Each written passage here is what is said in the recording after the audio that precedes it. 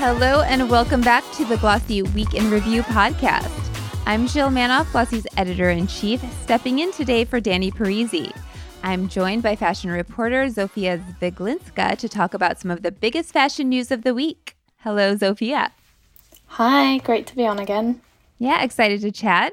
This week, we're talking about the significance of the new Adidas for Prada Re-Nylon collection, the future of fashion tech based on the goings-on at CES, and the impact of the Omicron variant on physical retail and everything else. Let's get to it. So, Zofia, you are our in-house, our resident, I would say, sustainability expert. Tell me what you think about this Adidas Prada collection. I don't know that Adidas necessarily needs Prada's help in any way in terms of sustainability, but maybe so.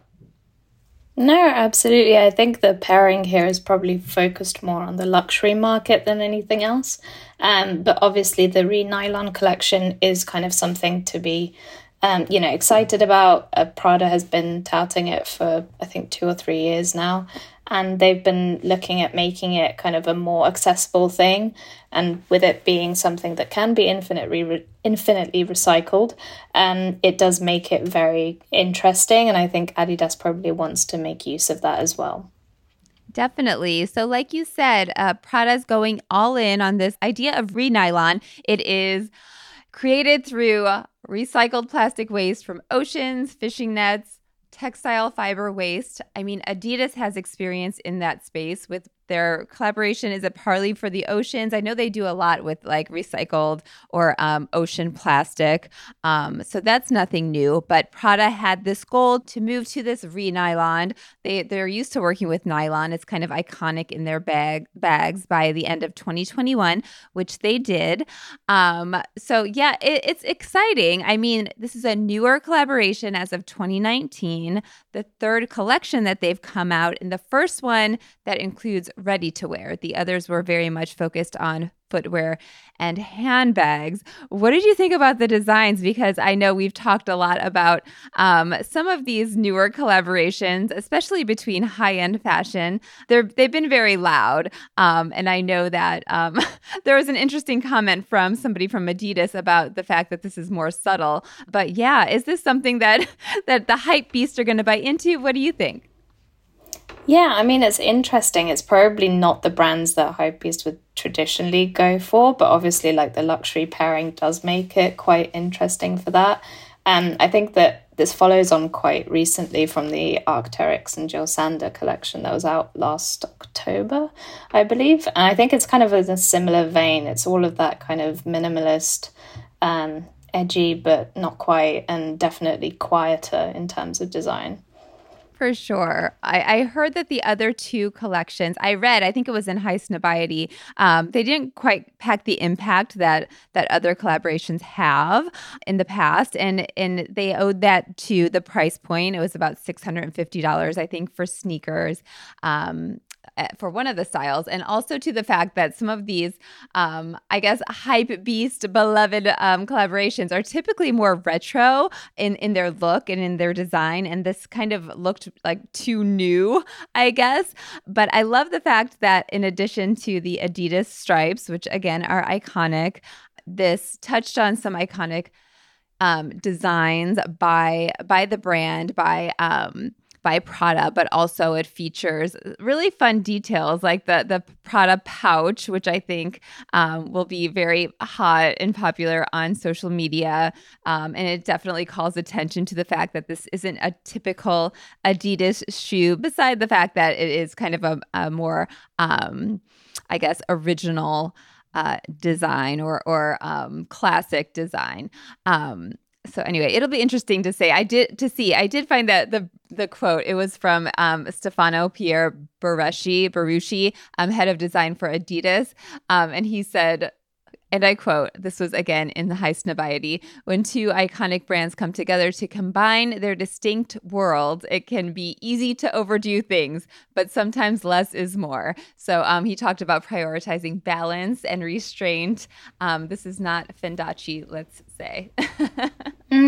Yeah, definitely not. And I think that, it might actually be a collection that will work well with like younger consumers as well because of that kind of iconic triangle logo that Prada's put on quite a few of the products, which has been trending everywhere on TikTok. So maybe that would be quite good. Totally. Tell me, it's interesting. They're a little bit hush hush about the marketing play, but there was mention somewhere that they'll be doing something in the metaverse to kick this off. You've written a lot about that. Do you think that makes sense for the audience that they're going for here? Yeah, absolutely. I mean, I didn't hear that before, so I'm very excited to hear about that because that sounds something more in the veins of what Balenciaga did. And I think that it would definitely be a play on what Adidas is already doing with the Bored Apes NFTs. And I think that would definitely expand on their kind of current interest in the metaverse. And it seems like they're far more engaged in it than Nike. So might be a way to get ahead of the competition as well. Totally. Well, we'll wait and see. We want dibs on that story. Hello, Prada. So that's awesome. So let's move on. We cannot not talk about CES. It kicked off today. We're recording on Wednesday this week in Las Vegas. The huge tech convention every year that we've seen much to do in terms of beauty brands taking part in that. Fashion brands on and off over the years. First of all, this was an IRL event. That it typically is. We know that the pandemic has had its impact on live events. And so this was downgraded from a 4-day event to 3 days, January 5th through 7th of this year.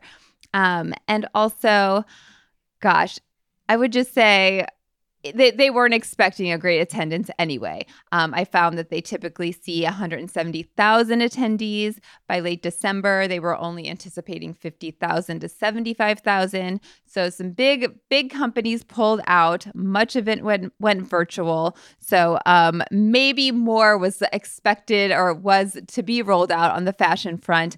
I don't know. But as I'm seeing it, there's not a ton happening. There's more beauty, but yeah. What would you say about the state of fashion tech, Zofia? I guess what's working? We know we've seen our fair share of, I guess, bells and whistles for better or worse. People trying to do something in the space that doesn't really fit seamlessly into fashion. It's more so a gimmick. But yeah. The state of fashion tech overall, was there opportunity here as you see it that maybe brands missed out on, or it just shows that fashion tech is, we've hit a lull? Yeah, I think that they probably have hit a bit of a wall. It's quite hard to kind of imagine any actual tech hardware that would work in fashion, apart from, wearables like glasses, like the spectacles from Snap.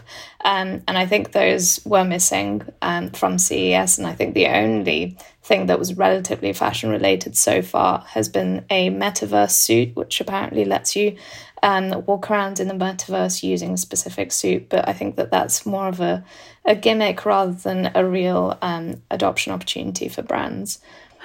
Oh, wow. Did it look chic or did it look weird? It looks weird. Like a spacesuit. You're not going to put that on every day? Probably not. Oh my God. Well, we talked about, again, beauty. L'Oreal always comes out with something that's more kind of an at-home device or something that's catered to salons. So Emma on our team wrote about them coming out with, it was a hair dye tool. So there's something called Color Sonic, which was kind of an at-home device for mixing hair dye and applying hair dye. There's also something they came out with called Color Right, which was for salons, almost looking like a soda machine that mixes hair dye based on, you can, I guess, use technology to view the different colors of hair dye, I guess, available. View yourself with different color hair. Pick your one. It mixes your dye. It disperses it. Blah, blah, blah. It seems exciting for sure, but and definitely they do something every year out of their incubation lab. But yeah, fashion, again, I love that you saw that. I did not see this suit. What I did see is Perfect Corp, which is kind of a leader in beauty virtual try-on in terms of trying on makeup on your face. But they were hyping. They did talk fashion at the event, which they took had a virtual presence, but they talked about how their capability to bring the metaverse to fashion brands. And it was a little bit vague of what I saw, but also create beauty and fashion NFTs, create virtual try-on within the metaverse. And also, they were just hyping their virtual try-on capabilities for fashion accessories, including like eyewear, earrings, accessories, watches, bracelets.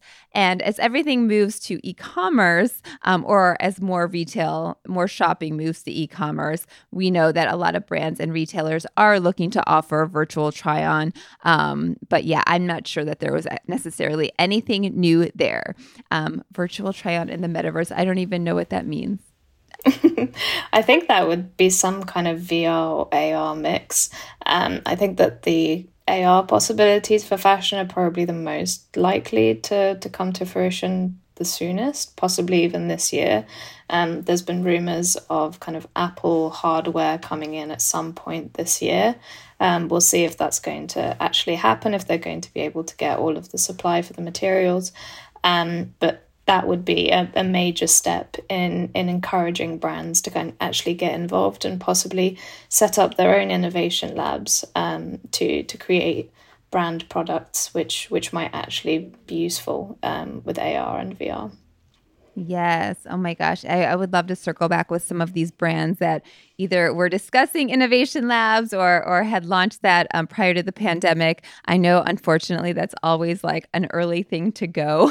That team, when people are cutting corners, that could have maybe played into the lack of brands on site this year at CES. For better or worse again. Let's move on. Omicron's impact on retail. We've had a couple of stories dedicated to this. Macy's just announced that they're shortening their hours to the end, through the end of January. It's not a drastic cut, and they're also saying that they're not cutting their employees' hours. So this is more so about safety. This is more. I don't know. We know there's a shortage of retail workers. Retail workers are getting sick as well. You also did a story about what was happening in the UK prior to the holiday. What have you heard?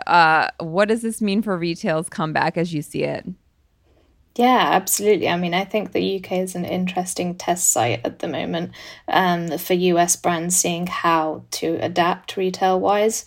There's been an announcement today that the PCR tests are being reduced in terms of how long you have to self-isolate for and who needs to do them.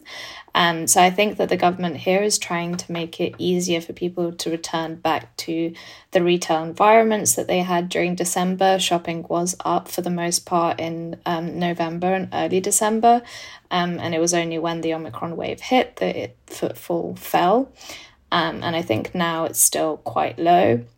But Omicron's a bit of a different wave in a sense. A lot of people are already jabbed and boosted, and I think that means for retailers that they can start to encourage people to come back into stores. And I think the US, it might be the same way, depending on how many people are actually vaccinated and are able to engage in that kind of regular consumer behavior. For sure. Your story was so interesting ahead of the holiday, where it was like prime shopping time when normally the stores are packed, and it was about the lack of foot traffic in the UK and how I think it was Harrods that bumped up their Boxing Day annual sale to ahead of the holiday. And so it's interesting, some of these tricks that they were doing to keep people coming into stores. Are you still seeing some of that? Not so much now. I think that there was a big push before. Definitely a lot of extended sales. I think there's some that I think might still be going on this week. But I think that mainly they're just looking at making sure that they don't have the same problem with stock overload as last year. So hopefully they have approached it in a better way and are making sure that, you know, the product is still going. For sure. In addition to Macy's, we know that in late December, Apple closed its New York stores and also kind of select stores across the country. They really owed it to, I guess, insufficient staffing, but also kind of cautionary moves as the virus was taking off in certain cities. Danny had a story also that showed other companies were cutting their store hours, including Sarah Jessica Parker's SJP collection in New York. After they closed temporarily in late December and then brought back typical hours. I think it was Tuesday of this week. No. They reopened Tuesday of this week with shortened hours, which again was not drastic. It was about an hour at the beginning of the day, an hour at the end of the day. I mean, Macy's is so influential. They did not like cherry pick markets. It was the full spectrum of their stores. So if this variant continues on, I just have a hunch that we'll see more of this moving forward. Yeah?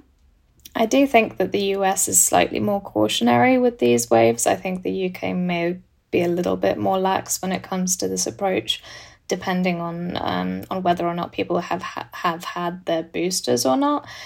So I do think maybe that retail scene in the US will be a little bit more cautionary than it is here. Yeah. It's interesting. We're getting mixed messages in terms of what this means moving forward in the States. For instance, like Danny's story, he talked to the founder or the owner of an athletic wear company called Public Rec, and they were saying this will affect us as we move forward in terms of our decision to open more stores. We wanted to open stores. Now we're kind of thinking, wow, it's a risky move. Like, are we open? Are we closed? Modern Retailer, sister site, did a story on what this means moving forward. And retailers were telling them they're going to continue opening stores. Events they had planned, they're of course not doing, but this is not impacting their store opening plans. What do you think is going to happen in the UK?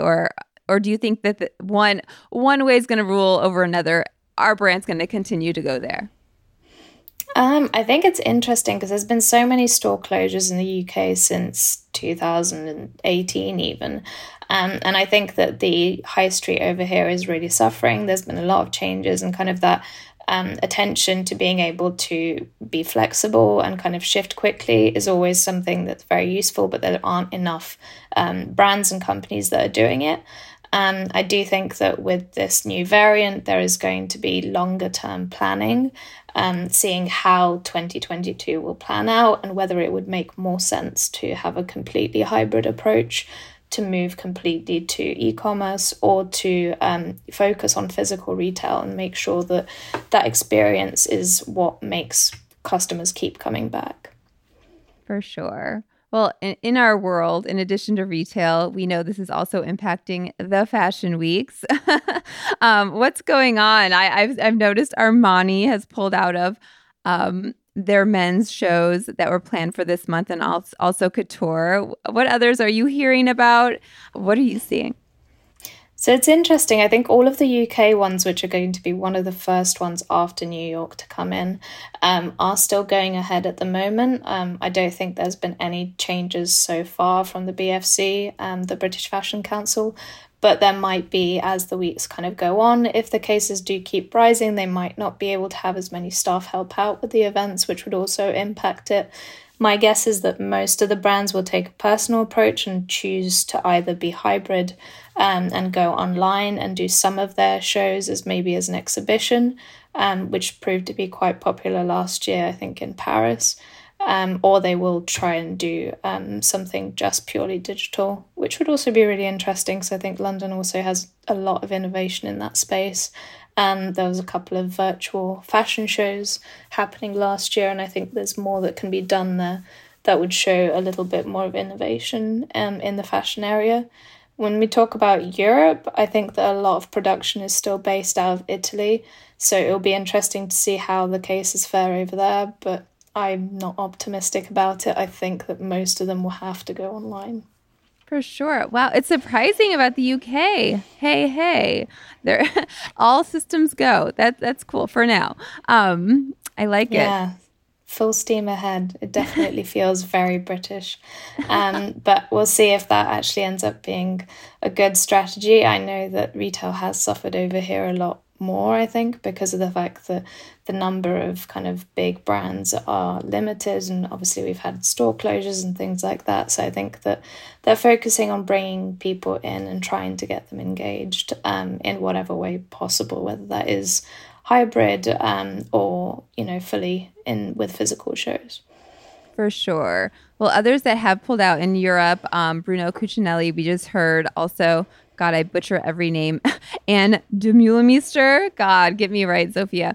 Anyway, in terms of Petit in Florence, and we also know that Project New York postponed its January men's trade show and moved it to July. Something that was interesting that I mentioned to Danny, who's working on a story around this, is that a lot of brands and events that are canceling for this month they're not saying they're moving to virtual. They're saying we're rescheduling for June or July. And I'm like, well, is it timely then? What is happening here? Something's peculiar. So that's definitely a new trend rather than kind of shift gears now, just put off what I would assume I'm not sure if it's what they were planning to do or if they're just going to skip it all together and come back for the next season. So we'll have an eye on that for sure. Well, anything else we missed? I think that we covered our bases here. And it's worth noting also that NRF, that is scheduled for in about a week, the big retail event happening in New York is still on. They're requiring vaccine proof. And there are, a couple of speakers I know that have pulled out. For now, again, all systems go. So we'll have our eye on that as well. Zofia, thanks so much for chatting with me today. Yeah, absolutely. I know it's kind of been short and sweet, but still a lot of interesting things to cover as, January rolls on. Yeah, as we ease back into the year, and we'll be back next week. Thanks, guys. Thank you.